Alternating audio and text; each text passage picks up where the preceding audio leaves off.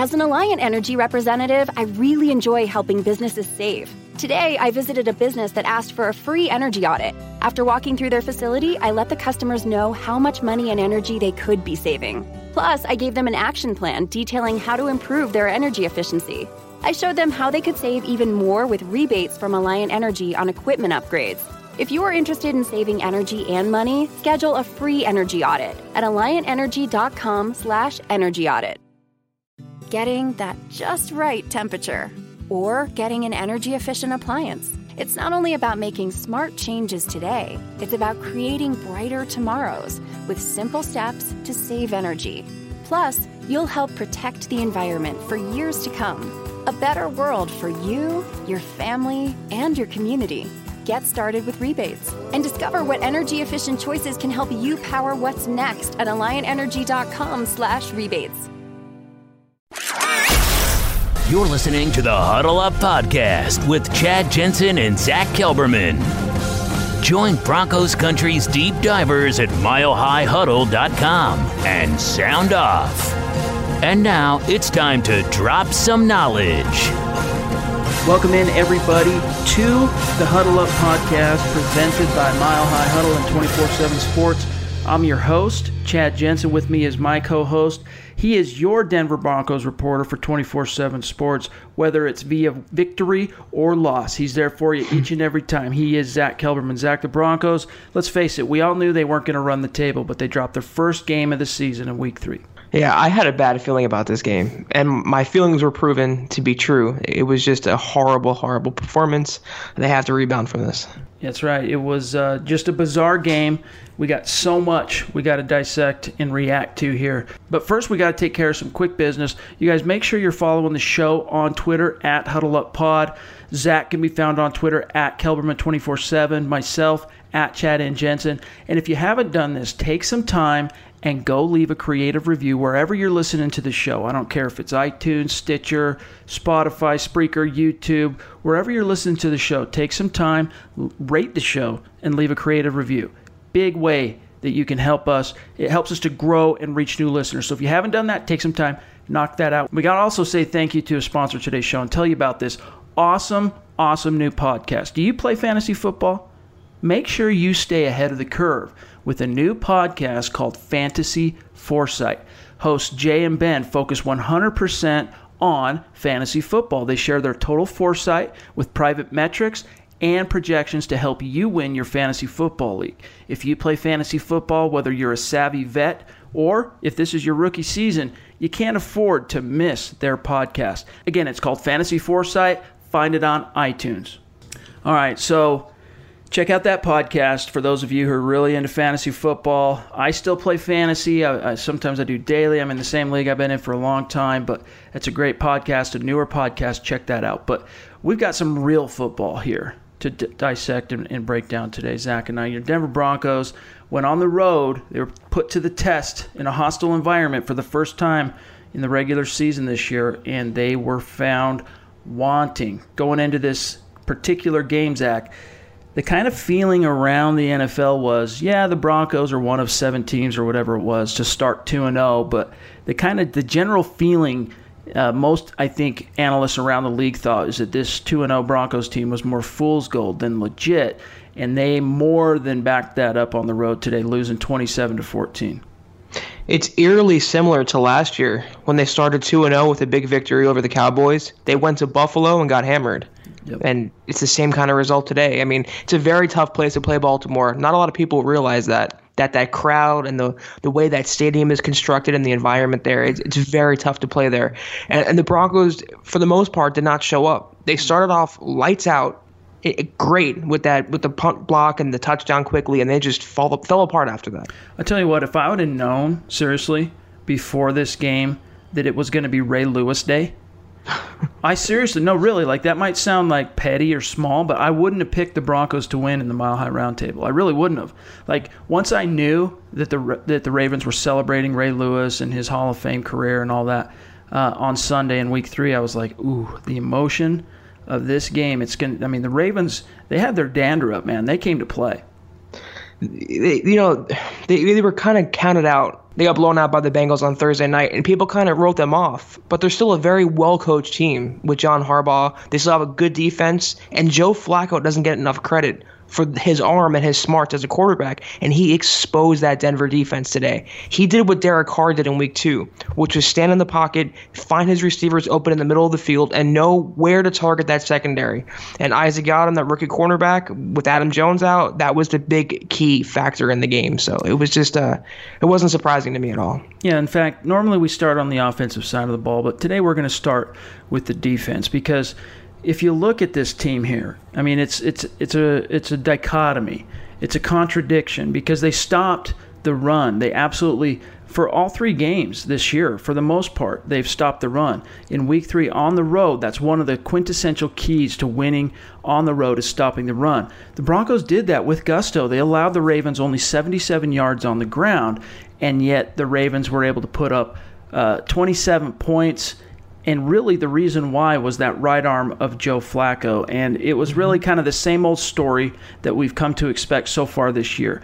You see the Broncos defense and the cornerbacks playing oddly off coverage, a very soft coverage scheme. You see the inside linebackers biting very hard on play action and relinquishing that zone over the middle. And then unfortunately you saw a lot of lapses from some of the younger players that are still kind of learning their way. Even Isaac Yiadom found a way to make a negative impact standing on the frickin' sideline. Yeah, the run defense to me isn't a concern. They're still pretty good up front. They get good penetration with the D-line. And the inside backers, as much as they're criticized, they're good against the run. But that secondary and that passing defense needs some serious work. Whether it's zone or man, whether it's scheme or the players, something needs to improve. You have Kansas City coming to town in week 4 with the most explosive offense in the NFL, with the MVP candidate in Patrick Mahomes. They are going to get torched in front of a national audience if they don't do something about it. I don't know what happened to the no-fly zone. They are a shell of their former selves now, and it's gotten worse and worse by the week. Yeah, I mean, even Chris Harris, we've talked about it on the show many times thus far, but even he doesn't look up to the same snuff. I think we're starting to see, and I don't think it's because he's getting older, because he's not that old yet. I would still say he's on the back nine of his prime, but he's still in that prime window as far as age. You can't really chalk anything up to losing a step in that sense. Not yet, anyway. I think it's really we're seeing Chris Harris having to be the guy, and right. He's still a very good corner. I don't want to take anything away from him. He's a 3-time All-Pro, 3-time Pro Bowler, world champion, a guy that overcame, going undrafted, not even getting invited to the combine himself. He's very good in his own right. I don't want to take that away, but he's proven so far through 3 games that he's not cut out to be the tip of the spear as far as the secondary itself. He's a great complementary piece. He's a great number 2 corner. He's not a number 1 corner. Bradley Roby is supposed to be that number 1 corner for the Broncos, and here we are 3 weeks into the regular season. I'm still waiting for Bradley Roby to make a play. I think the Broncos miss Aqib Talib more than they let on, honestly, because he was their true number 1 on the outside. And Chris Harris Jr., like you said, for as great as he is, he's just not an outside cornerback. He's the best slot corner in the NFL. But he's kind of playing out of position, and not having that stabilized outside corner like Aqib Talib, and Bradley Roby hasn't been anywhere near his level. It's been disappointing because both of us wanted Roby to step up. Both of us thought he deserved that shot as a starter, and he hasn't translated to being that starting cornerback for them. He's getting picked on over and over and over again, and he looks bad in coverage. Not even just average, bad. Yep. I mean, I wrote it after the game in the 5 things we learned, RIP, the no-fly zone. Like, it's just, it shouldn't be used anymore in any real sense, the phrase no-fly zone, the name, whatever you want to call it, the catchphrase. I mean, they're just, and what's not helping them is their defensive coordinator is not putting them in the right positions to succeed. Now, some of the time it's hard to read because pre-snap, when you're seeing them relinquish those 7- and 8-yard cushions, sometimes coordinators leave that up to the players on the field. Sometimes they'll call it in the headset to play it, close to press man against the line of scrimmage. Other times they leave it up to their discretion on the field. Whatever the case might be as it relates to the Broncos, Joe Woods has to put his foot down. They got to play press man. Not necessarily every single play, but here's a good example. Another thing I wrote about in the piece, Zach. I don't know if you remember this, second quarter, that first 50-plus yard field goal that Justin Tucker hit, okay, which I think put the Ravens still down by 4. So it's closed the gap 14-10. Broncos were still winning. It was 3rd and 10. The Ravens were on the Broncos' 43-yard line. Not quite in position for a field goal, but it's 3rd and 10. Bradley Roby's playing literally 10 yards off of Michael Crabtree on 3rd and 10. Oh, the 8-yard catch. Yeah. And so all Flacco does is pre-snap, he sees that cushion. He knows what the play call is. He knows that's where he's going. Crabtree reads it as well, runs a little short route. Flacco hits him out of bounds. Wasn't enough to pick up the first down, move the chains, but it was enough to suddenly put Justin Tucker right into that 50-yard window that he's just money, and boom, 3 points. So it's costing the Broncos. That's just an example of where it cost them some points. It's costing them in terms of opposing teams moving the ball, and especially underneath and over the middle, they have got to come up with an answer. It's a great point. And let me just say that Vance Joseph deserves blame for this too. It's not just Joe Woods. I mean, he is the coordinator, but Joseph is the head coach. The play calls go through him, and he's a former secondary coach. And I've harped on this a lot, probably too much, on here, on Twitter, on Facebook Live, but it's an indictment on both of them. Both are former secondary coaches. They cut their teeth coaching defensive backs, and they just have no solution to these scheme issues, whether to play man, whether to play zone, whether to mix it up a little bit, whether to blitz. It's things like that they're just not on the same page, and it's costing the Broncos right now. And I don't think it's any surprise or any coincidence that since Joe Woods and Vance Joseph took over last year, this secondary has fallen off a cliff. And you can say it's a key to Lee being gone or Chris Harris Jr. not playing up to snuff, but I don't think it's a coincidence. Under Wade Phillips, this pass defense was impossible to throw on. And now every quarterback is finding their way to pick them apart. So both those coaches definitely deserve blame, and they have to figure out what is their strength. And to me, it's still man press coverage. It's still coming up to the line of scrimmage, bumping them off the receiver's routes, and letting the pass rush get there, forcing the quarterbacks to hold the ball for one more second to allow the pass rush to get home. And until they figure that out, they're going to keep getting burned. I mean, I don't disagree with you that the fault lies on also with Joseph and Woods. Both of those guys need to put their heads together and come up with a better plan. We keep waiting for Joe Woods to improve as a play caller, for him to improve as a schemer and as a tactician, and it's just not happening. Consistently, this defense is getting put into poor position, and sometimes, I mean, if it's obvious to us watching from the outside looking in, it's got to be obvious to them as the guys who are breaking down each and every snap, calling the plays. They know whose responsibility is what on each and every snap. It's got to be obvious. Now, if you look at what the Broncos did early on, they shut down Joe Flacco and the Ravens. They were playing to their strength. They were a little bit more aggressive in the secondary, and the pass rush was getting home. You saw Bradley Chubb pick up a killer sack. It was good to see him finally get his first official full-blown sack credited to him, by the way.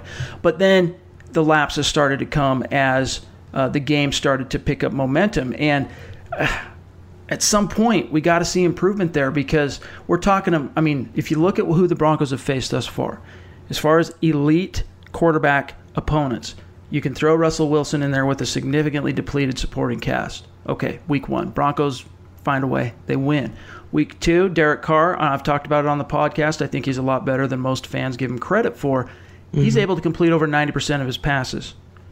Week 3, you got Joe Flacco. Is he elite? Is he not elite? I think we all know the answer to that question. And he looked like a freaking all-pro. He's outrunning Darian Stewart to the edge late in the game. Bad. He's picking apart the Broncos secondary. He's working the middle of the field.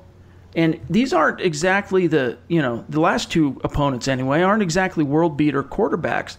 And yet they're just dominating the Broncos in the passing game. And as you pointed to just a few minutes ago, next on the schedule, you've got Patrick Mahomes and the red-hot Chiefs. I just shudder to think, even though it's going to be in Denver. Can you imagine Tyreek Hill against Isaac Yiadom? Or any of these, Travis Kelce going up a Broncos defense who can't stop Will Dissly and Mark Andrews? It's going to be a bloodbath if they don't improve. And again, with the tight end today, they were wide open. There's no excuse for that. It can't be the fact that they're missing Sua Cravens. They don't know what they have in them. So again, to me, it leads me to believe it's not just on the coaching. No, they don't get exonerated for this at all. But a lot of it to me is on the coaching staff. It's the scheme.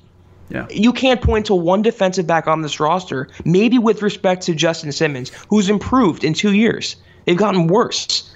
This coaching staff cannot develop a defensive back with a head coach and a defensive coordinator who are both secondary coaches in their careers. Brendan Langley was a third-round pick. He's on the practice squad now. Isaac Yiadom was taken in the third round. He gets burned. He can't even get his head around. So the coaching staff leaves a lot to be desired on the field. Yeah, I don't disagree. I mean, they've got to step their game up as schemers and as play callers and holding guys accountable for failures to execute. And the players got to take some pride in what's going on here too and step up to the plate. Because you look at what the Broncos allowed. Granted, it's on the road. You know, it's never easy when you're on the road. But that defensive performance, I mean, this Ravens team, their receivers, all three of them, John Brown, Michael Crabtree, Willie Snead. I mean, none of those guys are elite level wideouts. And they were just, I mean, none of those three guys like had huge games per se. Michael Crabtree had 10 targets. He caught 7 balls, 61 yards. John Brown had 5 receptions for 86, which included a 44-yard deep ball. Snead, he was pretty quiet, 3 receptions, 39 yards. But when the Ravens needed those guys, they stepped up to the plate. So it's execution. It's also coaching. At some point, something's got to change. Another thing we got to talk about as far as the defense is we saw a lot more of Josie Jewell in Week 3 playing for a kind of banged-up Brandon Marshall. What did you think of Jewell's performance? If you were able to really, watch him.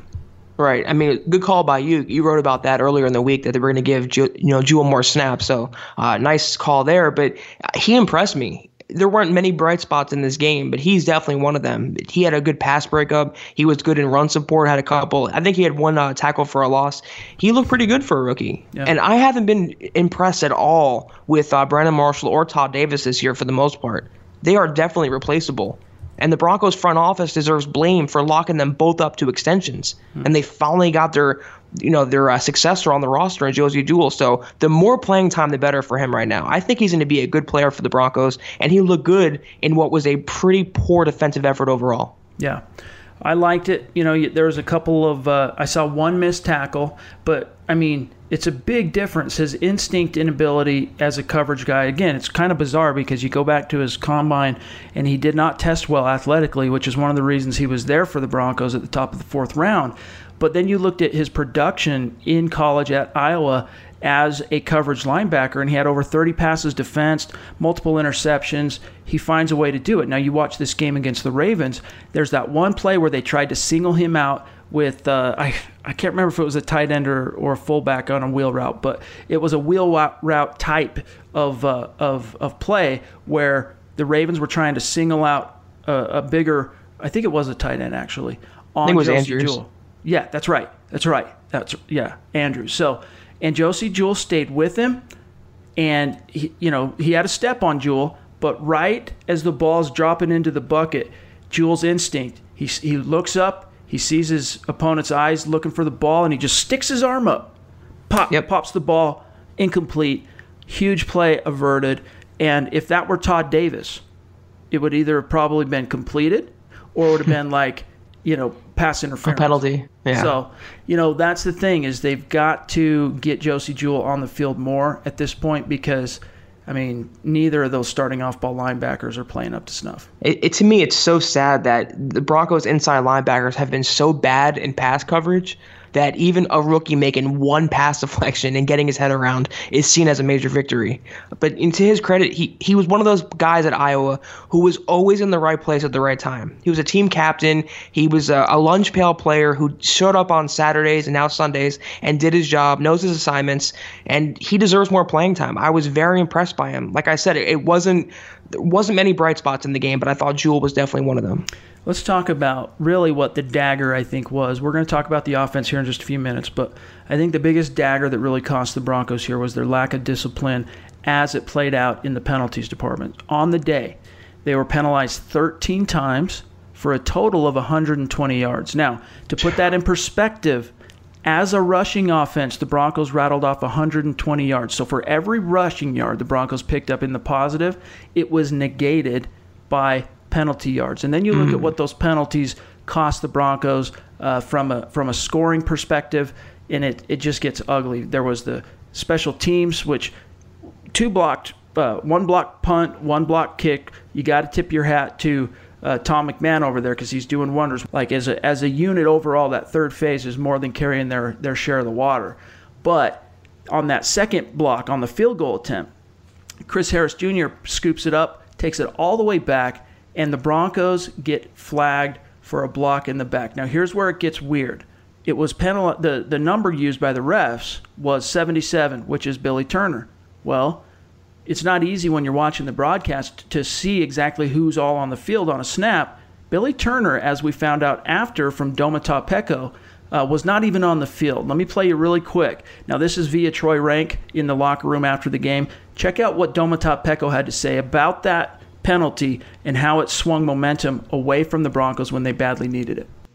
But yeah, man, that was a huge play for us. Block the kick, you go down and score a touchdown, man. That's 7 points, and they take it away from us, and I don't think we ended up getting any points from that drive. So scored again after that. So that was a big change in the game for us, and yeah, man, it's crazy because they said the penalty was on number 77, but we don't have a 77. And then we asked again, they said it was on 37, so we couldn't clarify anything, So. All right, so.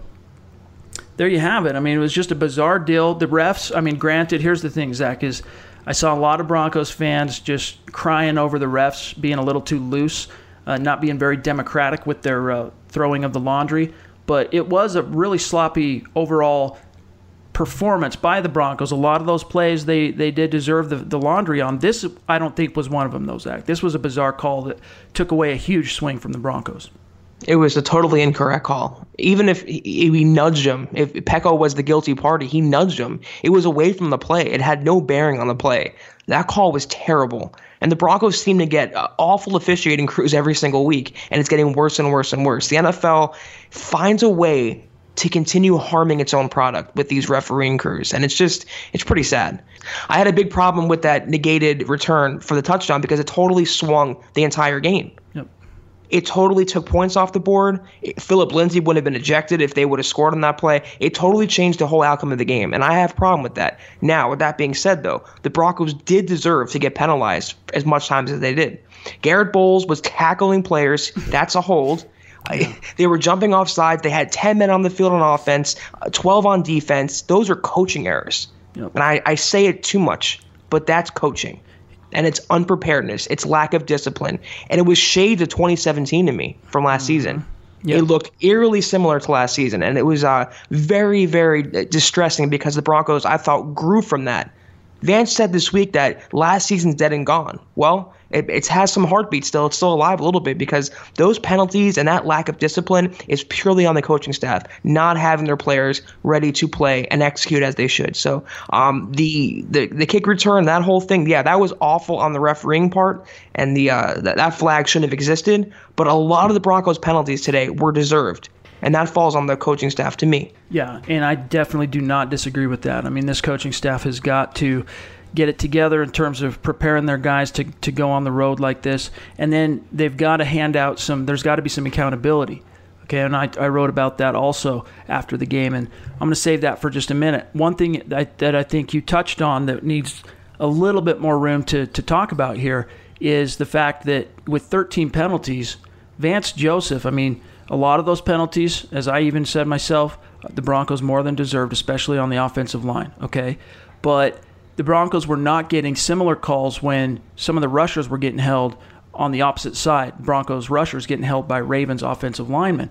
I think Vance Joseph, he's kind of got a milquetoast, nice guy persona on the sideline, and I think that he needs to throw that out the window and stop being buddies and friends and kind and nice with these officials and start being the type of a-hole that just gets in these guys' ears like a freaking wasp and can be a complete pain in the you-know-what and be more assertive when your team is getting the raw end of the deal. We're not really seeing that from VJ, and I think some of that just comes from his nice guy. That's just his personality. That's the way he is. But he needs to be, I think, a little bit more of a dog himself on the sideline, getting in the face of these refs. You know, you got to toe the line. But even if you go back and watch week 1, okay, when you've got Pete Carroll in town, some of those calls that went Seattle's way on penalties and different calls that the refs made, I mean, he was passionate on the sideline. His players could see it. He was influencing the refs, even though a lot of times it didn't go his way in the moment. You don't know how, when you really get in a ref's face over what you perceive to be a bad call, you might not swing it on that call, because usually once the call is made, there's no swinging it. But that could influence them later on in the game from going, yeah, Carroll was on me about that. I'm gonna hold it.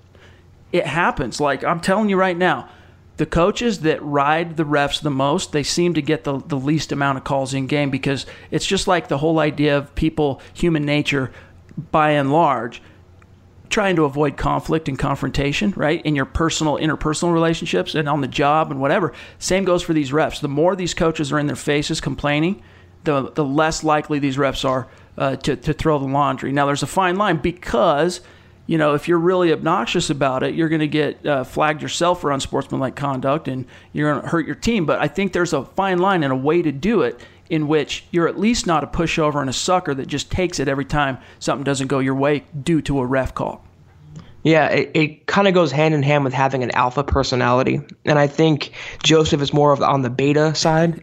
And, also it's respect around the NFL. He doesn't have that reputation as being this championship-winning coach like Bill Belichick. Belichick can stare a referee down and not say anything and get the penalty called his way. It's just a respect thing. It's just having a standing in the NFL to be this great head coach. And Vance isn't that. He's a lame duck for the Broncos, and fans know it, players know it, referees know it. Everyone tied to the sport knows that he's on his last leg unless he wins here. So he needs to be more assertive, yeah, and that's one thing what John Elway wanted him to show this season. He wasn't that assertive last year.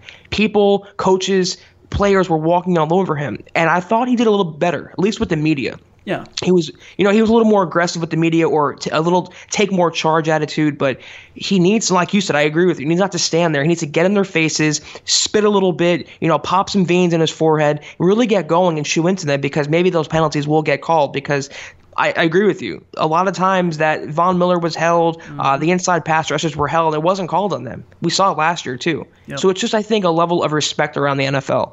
Until the Broncos get back to winning and they have a coach who's revered around the NFL, that's not going to change. But we tried warning everybody that this Ravens offensive line is actually quite similar to the Raiders offensive line. They're big, they're physical, they're underrated, they're led by their all-pro Marshall Yanda, and they, for the most part, shut down the Broncos pass rush, at least in the second half, when the Broncos really needed it the most. Early on in the game, the Broncos were able to get some pressure and some hits in on Flacco, but as this thing progressed and you got into the clutch and you really needed your pass rush to get home, this offensive line was just stymieing Von Miller and company. And there were a couple, and I understand why some of the Broncos fans were complaining about it on social media. There were a couple of plays in particular in which there seemed to be clear holds by the Ravens offensive line, especially the two tackles on Chubb and Miller. But the laundry just wasn't flying that way. And so in those situations when your offensive line's getting freaking flagged 3 times on a single possession, okay, Vance Joseph, and you're not seeing that on the other side of the coin at all. They're not even considering throwing laundry on the offensive line on the other side. You got to get into the face of these referees and be more assertive. So hopefully that's something that can change moving forward. And again, one thing I want to caution everybody on here, okay, we're reacting to a very disappointing loss in which it was a you-know-what show, but we can't go too far overboard. It's one loss, like I said at the top of the show. Zach, we knew the Broncos weren't going to run the table, and this looked like a very difficult matchup on the schedule just because how hard it is traditionally to win in Baltimore. And even though I picked the Denver Broncos to win this game, and my reasons are in the Mile High Roundtable, if you want to go back and check it out, you can. But it's one loss. Okay, the Broncos are 2-1. They're still above 500. As you spoke about, Zach, it's eerily similar to how last year started, except what we do know about this team as opposed to last year is this team does already have more metal. This team has more sand, as evidenced by the fact that in their first 2 wins, they came from behind to win in the fourth quarter. So this was the 3rd consecutive game in which the Broncos trailed going into the final period. That's what they need to get to the bottom of, Zach. They got to figure out why they're getting trounced early in games and why it's requiring fourth quarter miracles in order to make the difference. Yeah, I said after week 1 not to get too high on the Broncos and not to get too low on them. You have to stay even-keeled.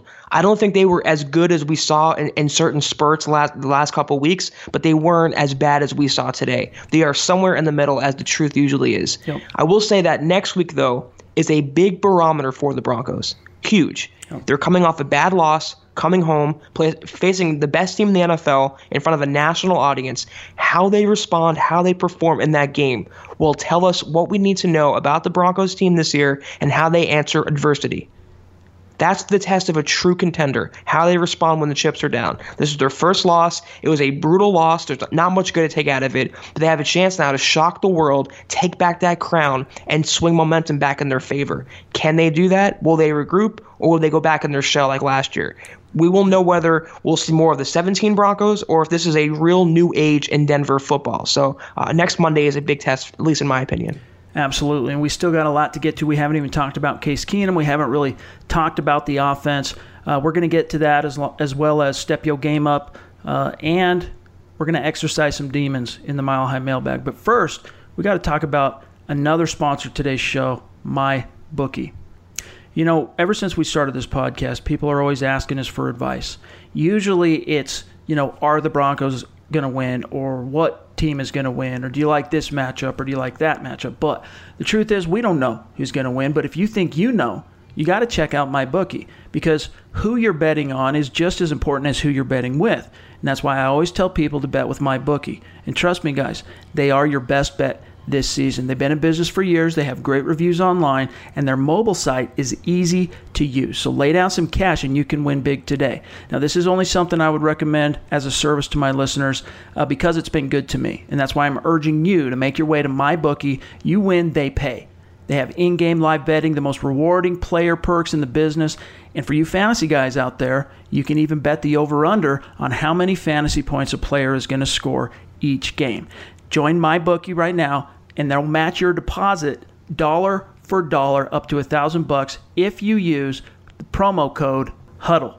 So visit MyBookie online today. That's MyBookie. Don't forget to use the promo code HUDDLE. And if you do it after 7:30, they're going to throw in an extra $25 credit. So go to mybookie.ag, use the promo code HUDDLE to get your first deposit matched 100% up to $1,000. You play, you win, you get paid. All right, so we mosey back onto the offense, which was just terrible. There's no other way to put it. On the road, this is when you needed your quarterback to really prove his worth, carry his fair share of the water. And Case Keenum, I'm sorry to say, was put to the test and found wanting. But if you go back and look at the game, it was one of the keys to victory that I talked about last week on the show was they needed to start fast, and this offense was able to start fast with a little bit of help from Denver's special teams unit. But the Broncos put 14 points on the board really quick. I mean, the Broncos were up 14-0 with less than 4 minutes to go in the first quarter, and it was looking like, whoa, the Broncos are going to dominate on the road. They're really going to show some people this time around. But no, it was not to be. Joe Flacco and the Ravens, not only did they storm back offensively, putting the defense on its heels, but from there, Case Keenum and company, after that second touchdown, after Emmanuel Sanders took that jet sweep 35 yards to the house, they proceeded to go on 7 consecutive 3-and-outs. So that doesn't even speak to the worst thing about Case Keenum's performance on Sunday. There was 2 things I got a bone to pick with Keenum. One, he was holding on to the ball way too long. If you go back and look at that play in which Lindsey got ejected on the strip sack fumble, jumping into the pile, which we're going to talk about here in just a minute. But if you go back and watch that play, Case Keenum executes the play fake, then he...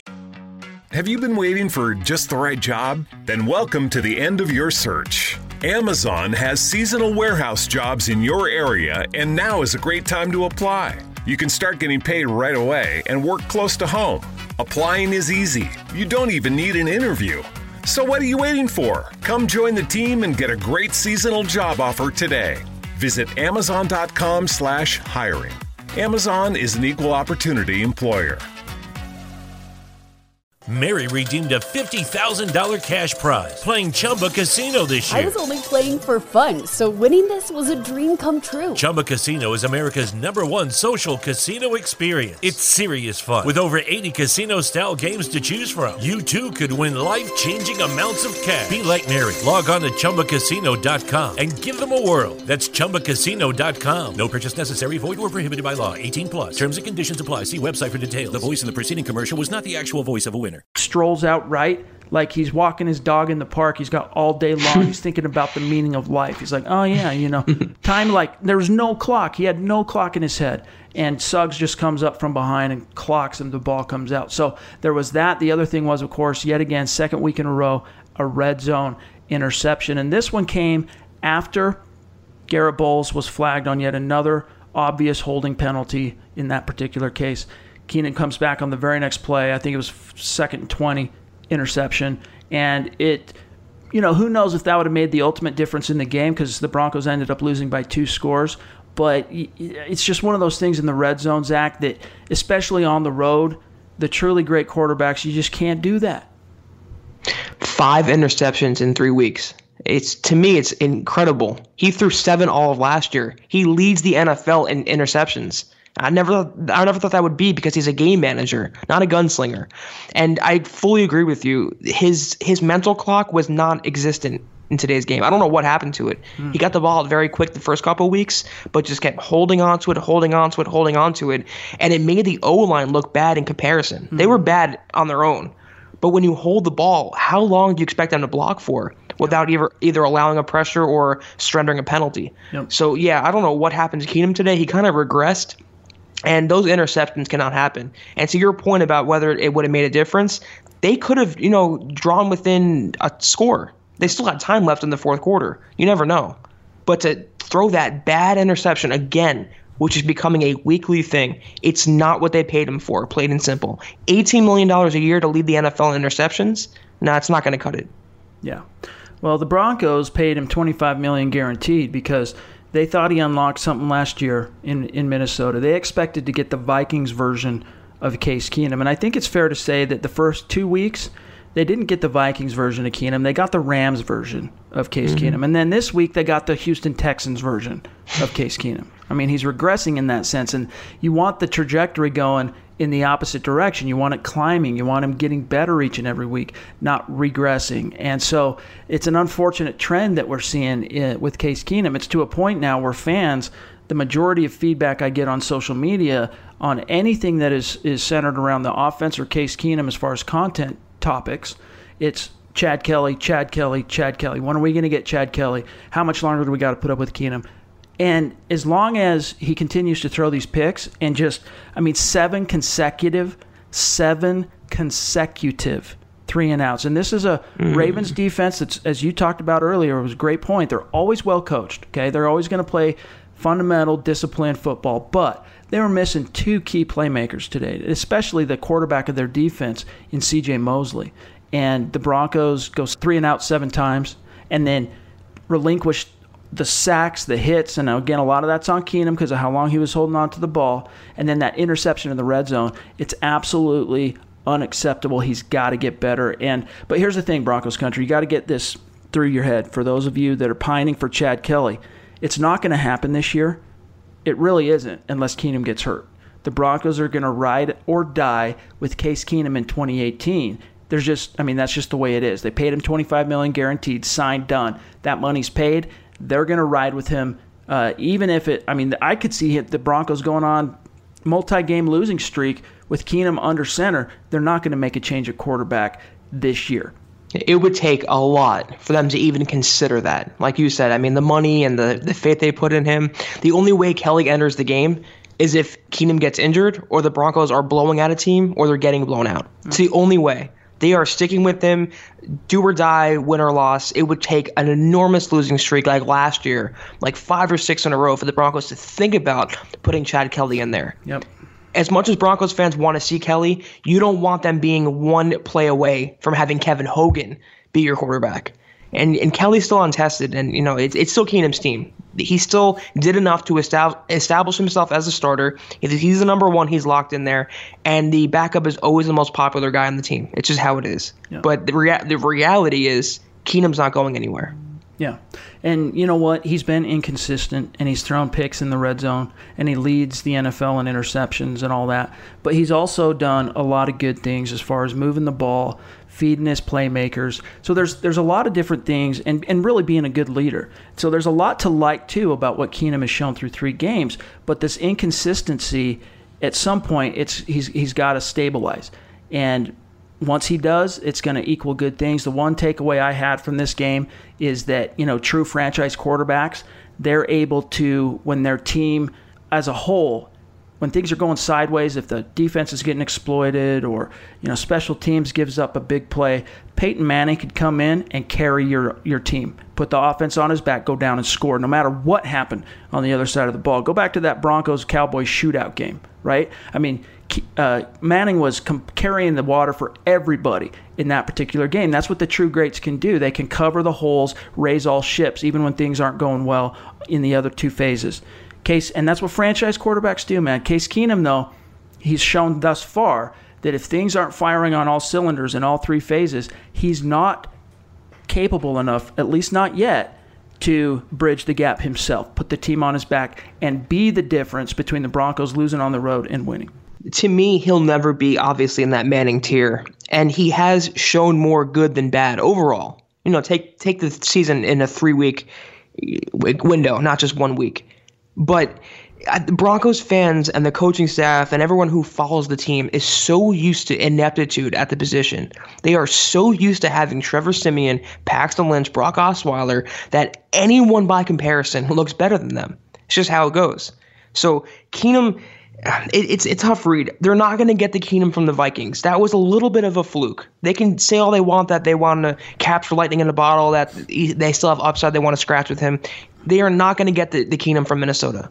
But if they can get anything near that, consistency. I've been saying this for a while. They don't need an all-pro back there. They need someone consistent. Take care of the ball, make a few plays here and there, and lean on your running game. Yeah. And the interceptions, it just cannot happen. He's shown a lot of good traits to me. A good leader, like you said, very fiery. He can rally the troops, but he needs to cut down the interceptions. It has to happen. Not only that, and there's the last thing I want to say, and then we're going to move on here, is I have been extremely unimpressed with his arm strength. There's been a few plays in particular on a couple of his 5 interceptions where his arm strength was one of the reasons why, just floating balls. But I have been surprised at how below average his arm strength has seemed at times thus far as a Bronco. But let's talk more specifically about this offensive line. And really what I want to talk about is the mental lapses. I mean, they took 2 steps forward in week 1. They take a little bit of a step back against the Raiders, and then a couple more steps back in week 3 against the Ravens.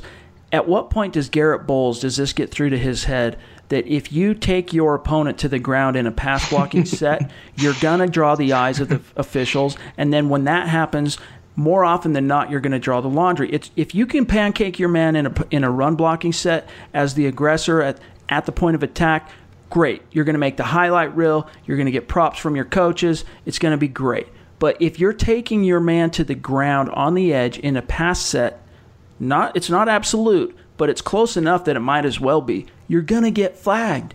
It's the same thing as we saw last year. It's the same technique errors and the same lapses that he's shown. You can't tackle someone to the ground and fall on top of them and then act confused when you get penalized. It's just there's a difference between getting by with holding. Holding happens on every play, but it's blatant. And the Broncos O-line as a whole, Garrett Bowles is not the only one. Every offensive lineman struggled today. Valdir allowed a sack. McGovern allowed a sack. Paradis allowed a pressure. Leary was called for a really bad personal foul.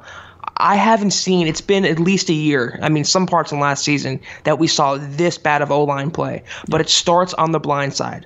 The left tackle for a right-handed quarterback is the most important position on the offensive line. And Garrett Bowles, he has the talent, the upside there. I thought it'd be unlocked. The Broncos were expecting a sophomore bounce back.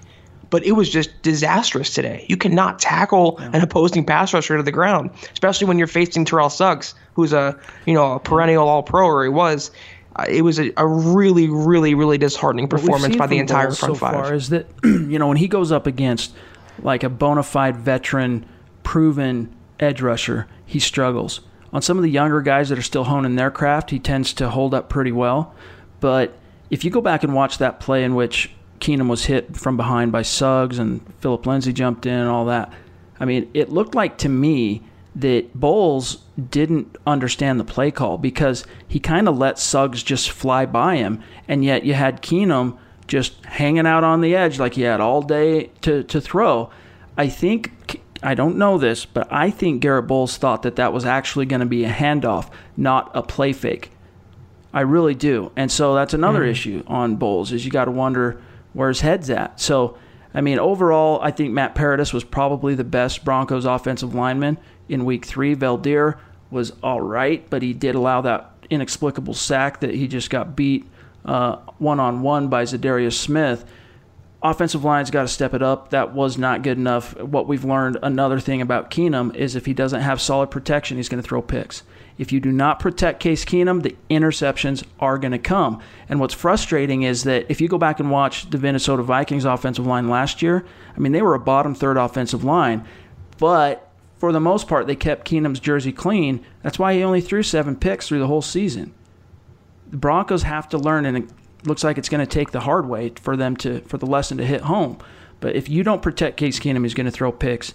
And so that onus is on the Broncos offensive line. And then the flip side to that coin is that Keenum has got to show better situational awareness, better pocket awareness, and pay more attention to that clock in his head.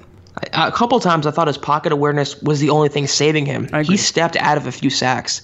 He got rid of the ball as he was being clobbered, and he took a lot of hits today. He's going to spend a long time in the cold tub tomorrow. He's probably beat up right now. So the O-line, it was very, very similar to what we saw last year, and I thought we were past that how point. Much his knee was bugging Keenum.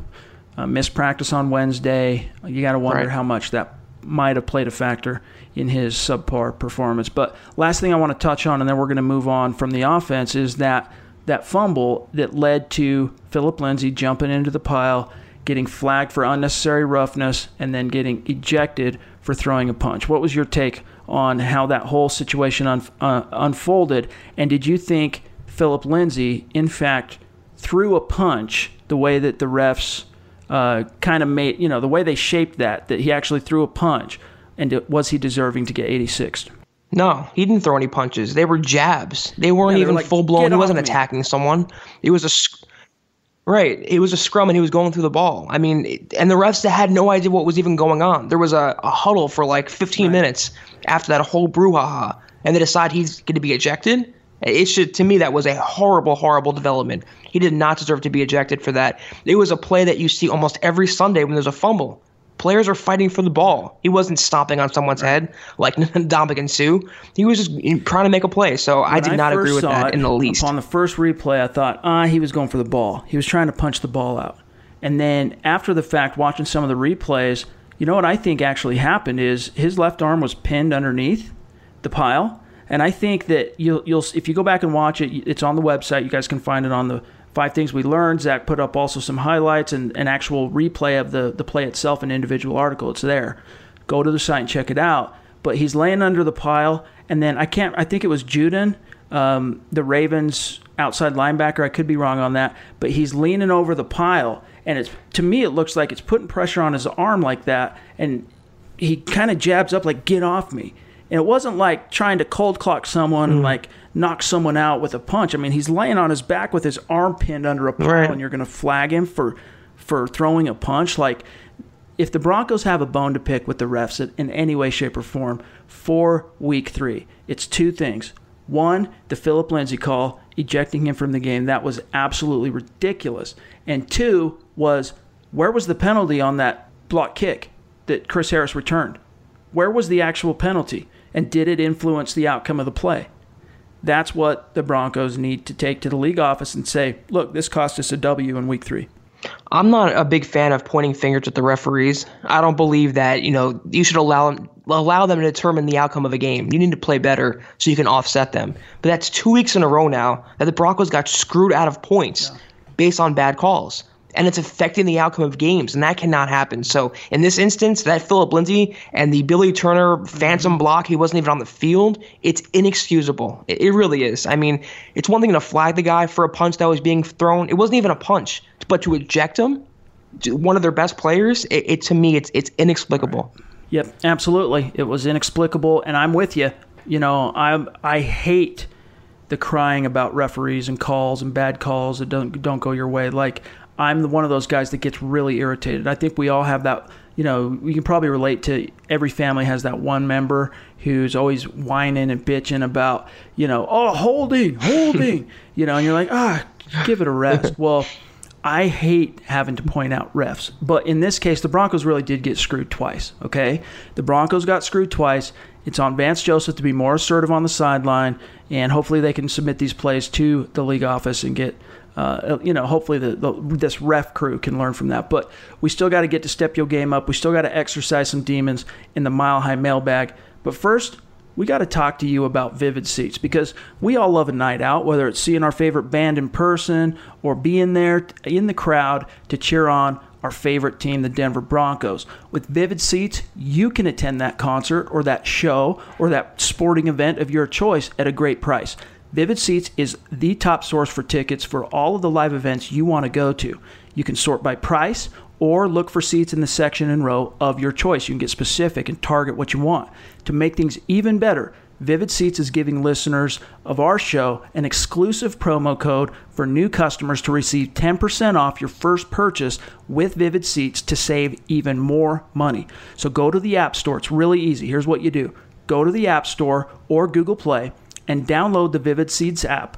Use promo code HUDDLE for your 10% off your first purchase with Vivid Seats. Download the app. It's free. Use promo code HUDDLE to get 10% off your first purchase with Vivid Seats. Every purchase is backed by 100% buyer guarantee. From the biggest concerts and games to the hottest theater and more, Vivid Seats has it all. So download the app, enter the promo code HUDDLE for your 10% off your first purchase with Vivid Seats. You guys go make yourselves a memory that lasts a lifetime, and let Vivid Seats help you get to your favorite live event.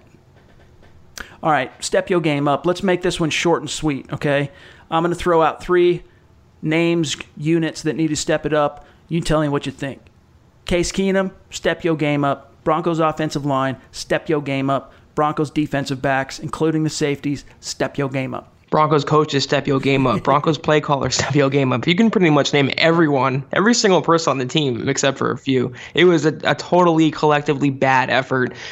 It starts, though, with the quarterback, of course. He is the leader. He is the highest, the highly paid player on the team, and it goes as he goes. You can't throw red zone interceptions. You can't turn the football over. You can't hold on to the ball for 10 seconds and expect to win games. Offensive line, can't tackle edge rushers to the ground. You can't get bad personal foul penalties. You can't do those things. It's just football 101. And the secondary, I don't know where you guys went. I don't know what's going on. But if you're allowing Mark Andrews and Will Dissly to tear you up, what are you going to do against Travis Kelce? I shudder to think of the thought. Those 3 areas of the team, just like last year, are a detriment right now. They're holding them back. And the secondary, to me, is the most glaring. It went from a strength to a weakness now, and it's gotten worse and worse and worse. So, that's definitely the biggest, biggest problem areas right now for the Broncos.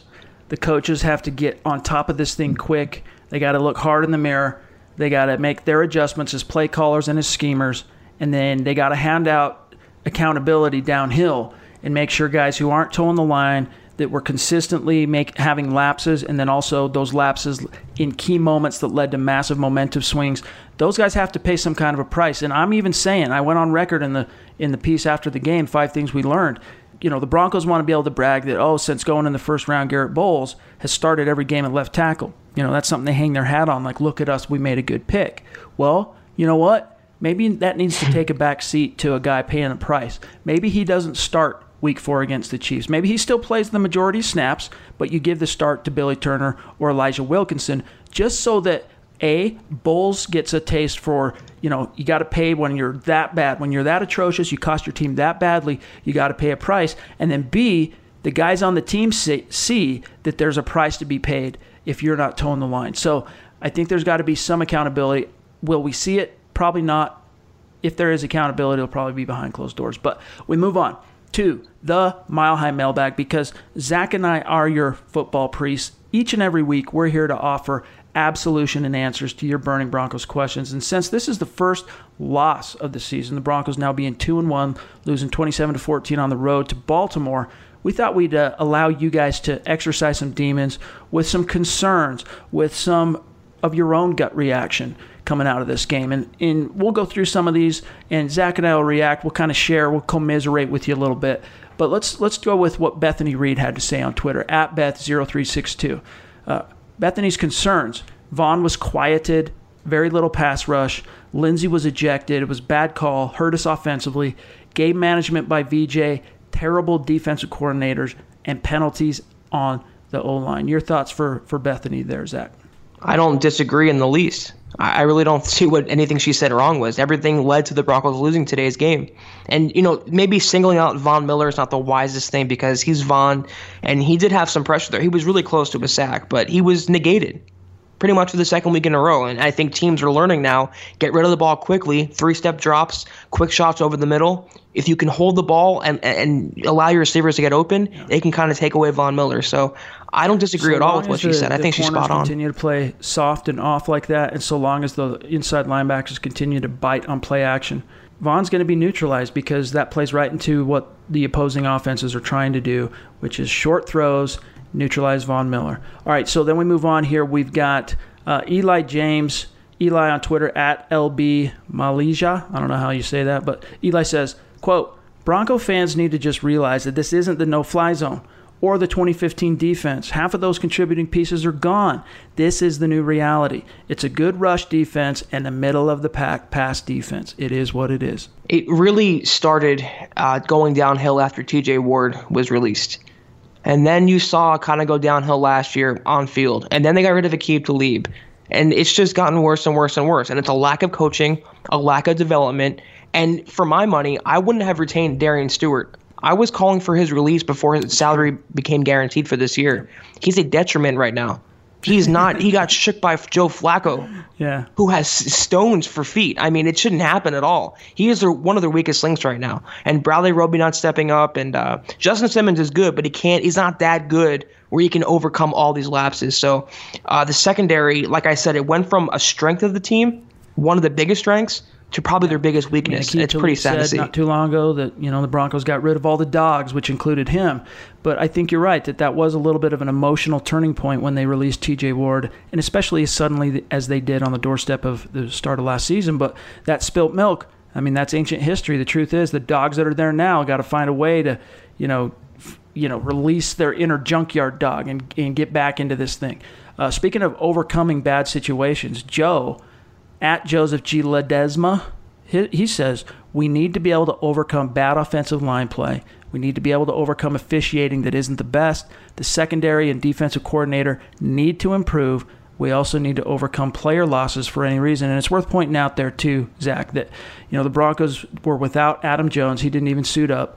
And then they lost Tremaine Brock with a groin injury about halfway through the game. Yeah, I agree with the coaching. It has to improve. You can't really control injuries, though, or predict them. I mean, it's tough. The injury bug always strikes. And you can't really beat two teams on a consistent basis. You can't play a team and then also the NFL Zebras. And 2 weeks in a row now, the Broncos are playing two teams. 1 week they got past it, 1 week they didn't. It's hard. You got to get better refereeing there. So they got to improve the coaching staff because it all goes from there. The players learn from the coaches. The players play and the coaches coach. The injuries, I hope they get better. Hopefully Jones should play against the Chiefs. They're going to need all hands on deck against that Chiefs offense. Now, a couple more here. This one comes from Gary Smith, longtime listener of the show. He points to a lot of the same stuff, but there is one thing at the end that we haven't talked as much about. But Gary says, I'll start with the obvious. My concerns is this coaching staff, in particular VJ and Woods. The D is so vanilla and isn't doing anything with its strengths. Player-wise, and here's what I want to talk about, Davis and Marshall, oh, man. And it's true, man. Gary, you're 100% right on everything you said, but especially the off-ball linebackers, like it's DEFCON 29 right now. Like these off-ball linebackers are absolutely horrible. What I'm saying, my solution is this: more snaps for Josie Jewell, and we saw Joe Jones make some plays on special teams. Let's give that dude a shot on defense. I mean, it can't be a whole heck of a lot worse than what we've seen from Marshall and Davis, can it, Zach? No, and this is what it's been the last couple of years. Since Danny Trevathan left, it's been just awful from the middle linebackers. It's been the weakness of the team up until this year when the secondary took that crown. To me, I don't know why they brought back Todd Davis. I thought they should have upgraded there with someone, a rookie or a veteran. But to have both of them, and they're kind of the same player, where they're okay against the run, but just brutal against the pass. And that's why Josey Jewell needs more snaps, like you said, because he's the only one among that group that can cover a running back or a tight end. I would even give more snaps to Alexander Johnson. He looked pretty good. You have 6 inside linebackers on the roster. Start playing more of them, because your starters right now, they're injured a lot, they're ineffective, they're not cutting it. So I would give more playing time. Joseph Jones is a great suggestion. It might have been a mistake to put a C on Todd Davis's chest, because he might end up losing his job by the time this season is out, both he and Marshall. That's how bad they've been. Now, we move on to Jacob Smith, also longtime listener to the show, great dude. Jacob says, concern. The organization and the fan base have been fooled into believing that 7th round and undrafted quarterbacks can get the team back to a Super Bowl, and that the 2015 defense is still on the field. There is no field general on this team. Leaders, yeah, but a true field general on defense or offense negates a lack of coaching at times. Starting fast isn't an issue. This team definitely has more fight than last year's squad. That's definitely not a concern. But Jacob speaks to something that I've been saying for 2 years, and that is, it's one of the reasons Paxton Lynch failed as an experiment in Denver, and that was this idea that the Broncos thought their defense was so great that they could get by with a fair to middling quarterback situation, that everything else was good enough to overcome that because of how they won the Super Bowl in 2015. They weren't lighting up the scoreboard. It was the defense that made the difference, but this isn't that defense. I mean, if that's not readily apparent 3 weeks into this season, I don't know when you're ever going to realize that that's ancient history, Zach. I mean, this is a new situation. It's a different defensive coordinator, and the talent is just simply not up to the same par. The defensive line and edge rushers, I think, are about where it was in 2015, but it's the second and third level of the defense that's just not there. Yeah, I was going to say, they have mostly the same players. Mostly. They lost a lot of talent between now and 2015. No regretting that. Malik Jackson, Trevathan, Ward, Aqib Talib. But the common denominator the last couple of years, when it all went downhill, is coaching. As far as I'm concerned, they have enough talent on the defense where they should succeed. Von Miller and Chris Harris Jr. alone. Then you throw in Derek Wolfe. Then you throw in Pecco. Then you throw in Bradley Roby, who would start on most teams. Justin Simmons. That's enough talent to succeed. Not to get exploited by unknown tight ends, exploited through the air. It falls on coaching to me. And they have enough talent on offense, too, to not get held off the scoreboard.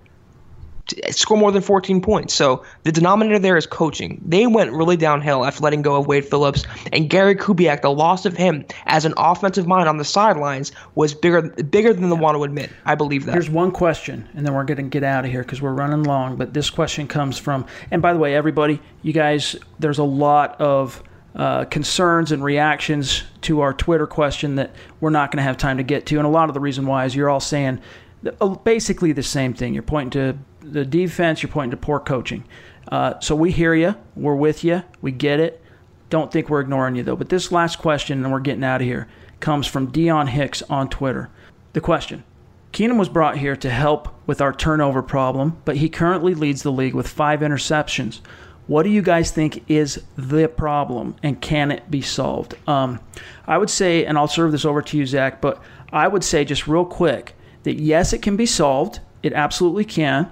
But some of it stems from Keenum being the new kid on the block. Some of it stems from Keenum trying to do too much at different times. Some of it stems from him thinking his arm is stronger than it apparently is.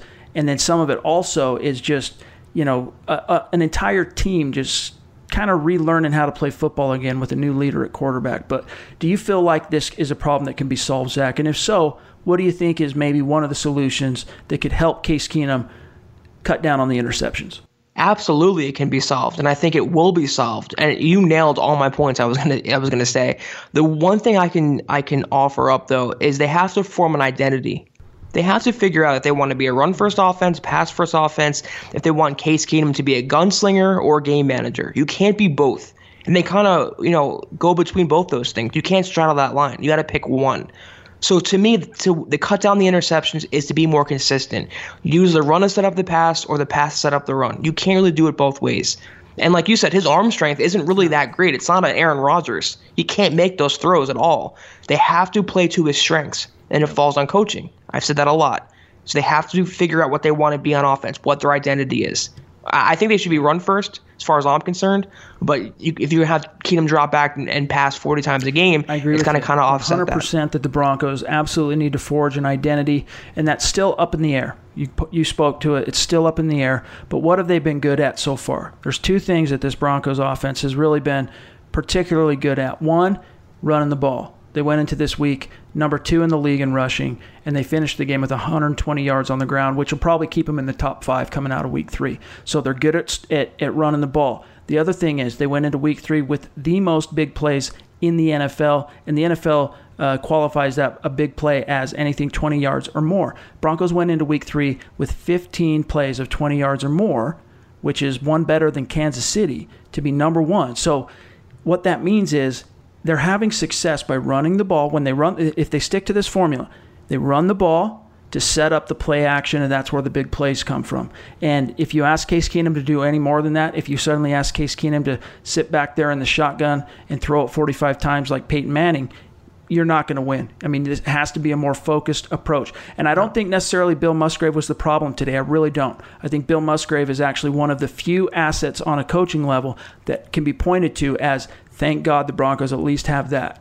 But Keenum needs to execute better, and maybe if you're going to say anything about Musgrave, it's, Zach, maybe he just needs to realize where his bread is getting buttered. That is the running game. But in week 3, it wasn't easy because they lost Phillip Lindsay.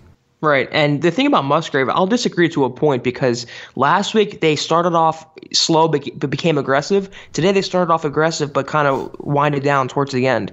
The last drive of the game, they were calling run plays that were down by 2 touchdowns, trying to drive back in the game.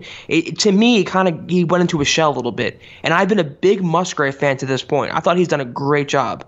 But today, I would give him kind of a C, whereas I was giving him a B+ or an A- before. They have to determine what they want to do. You can't ask Case Keenum to be a gunslinger if that's not in his makeup. He's not that good of a quarterback where you can win solely on the strength of his arm. He needs a supporting cast. And he can't blame receivers dropping passes today. Yeah. Even Demaryius Thomas caught him. Cortland Sutton was catching him. So, got to get the run game going. That's going to set up the Broncos for success. In week 4 against Kansas City Chiefs, the Broncos are going to have Phillip Lindsay.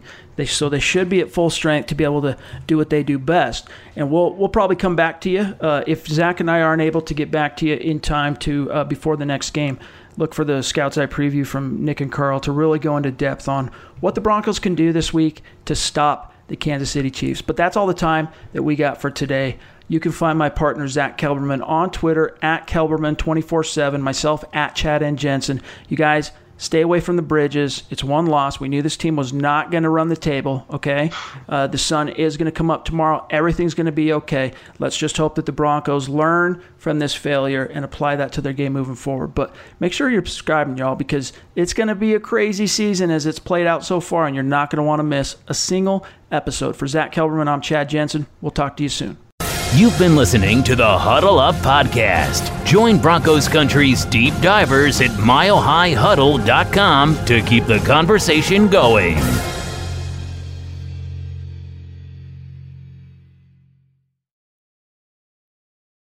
Mary redeemed a $50,000 cash prize playing Chumba Casino this year. I was only playing for fun, so winning this was a dream come true. Chumba Casino is America's #1 social casino experience. It's serious fun. With over 80 casino-style games to choose from, you too could win life-changing amounts of cash. Be like Mary. Log on to ChumbaCasino.com and give them a whirl. That's ChumbaCasino.com. No purchase necessary. Void where prohibited by law. 18+. Terms and conditions apply. See website for details. The voice in the preceding commercial was not the actual voice of a winner.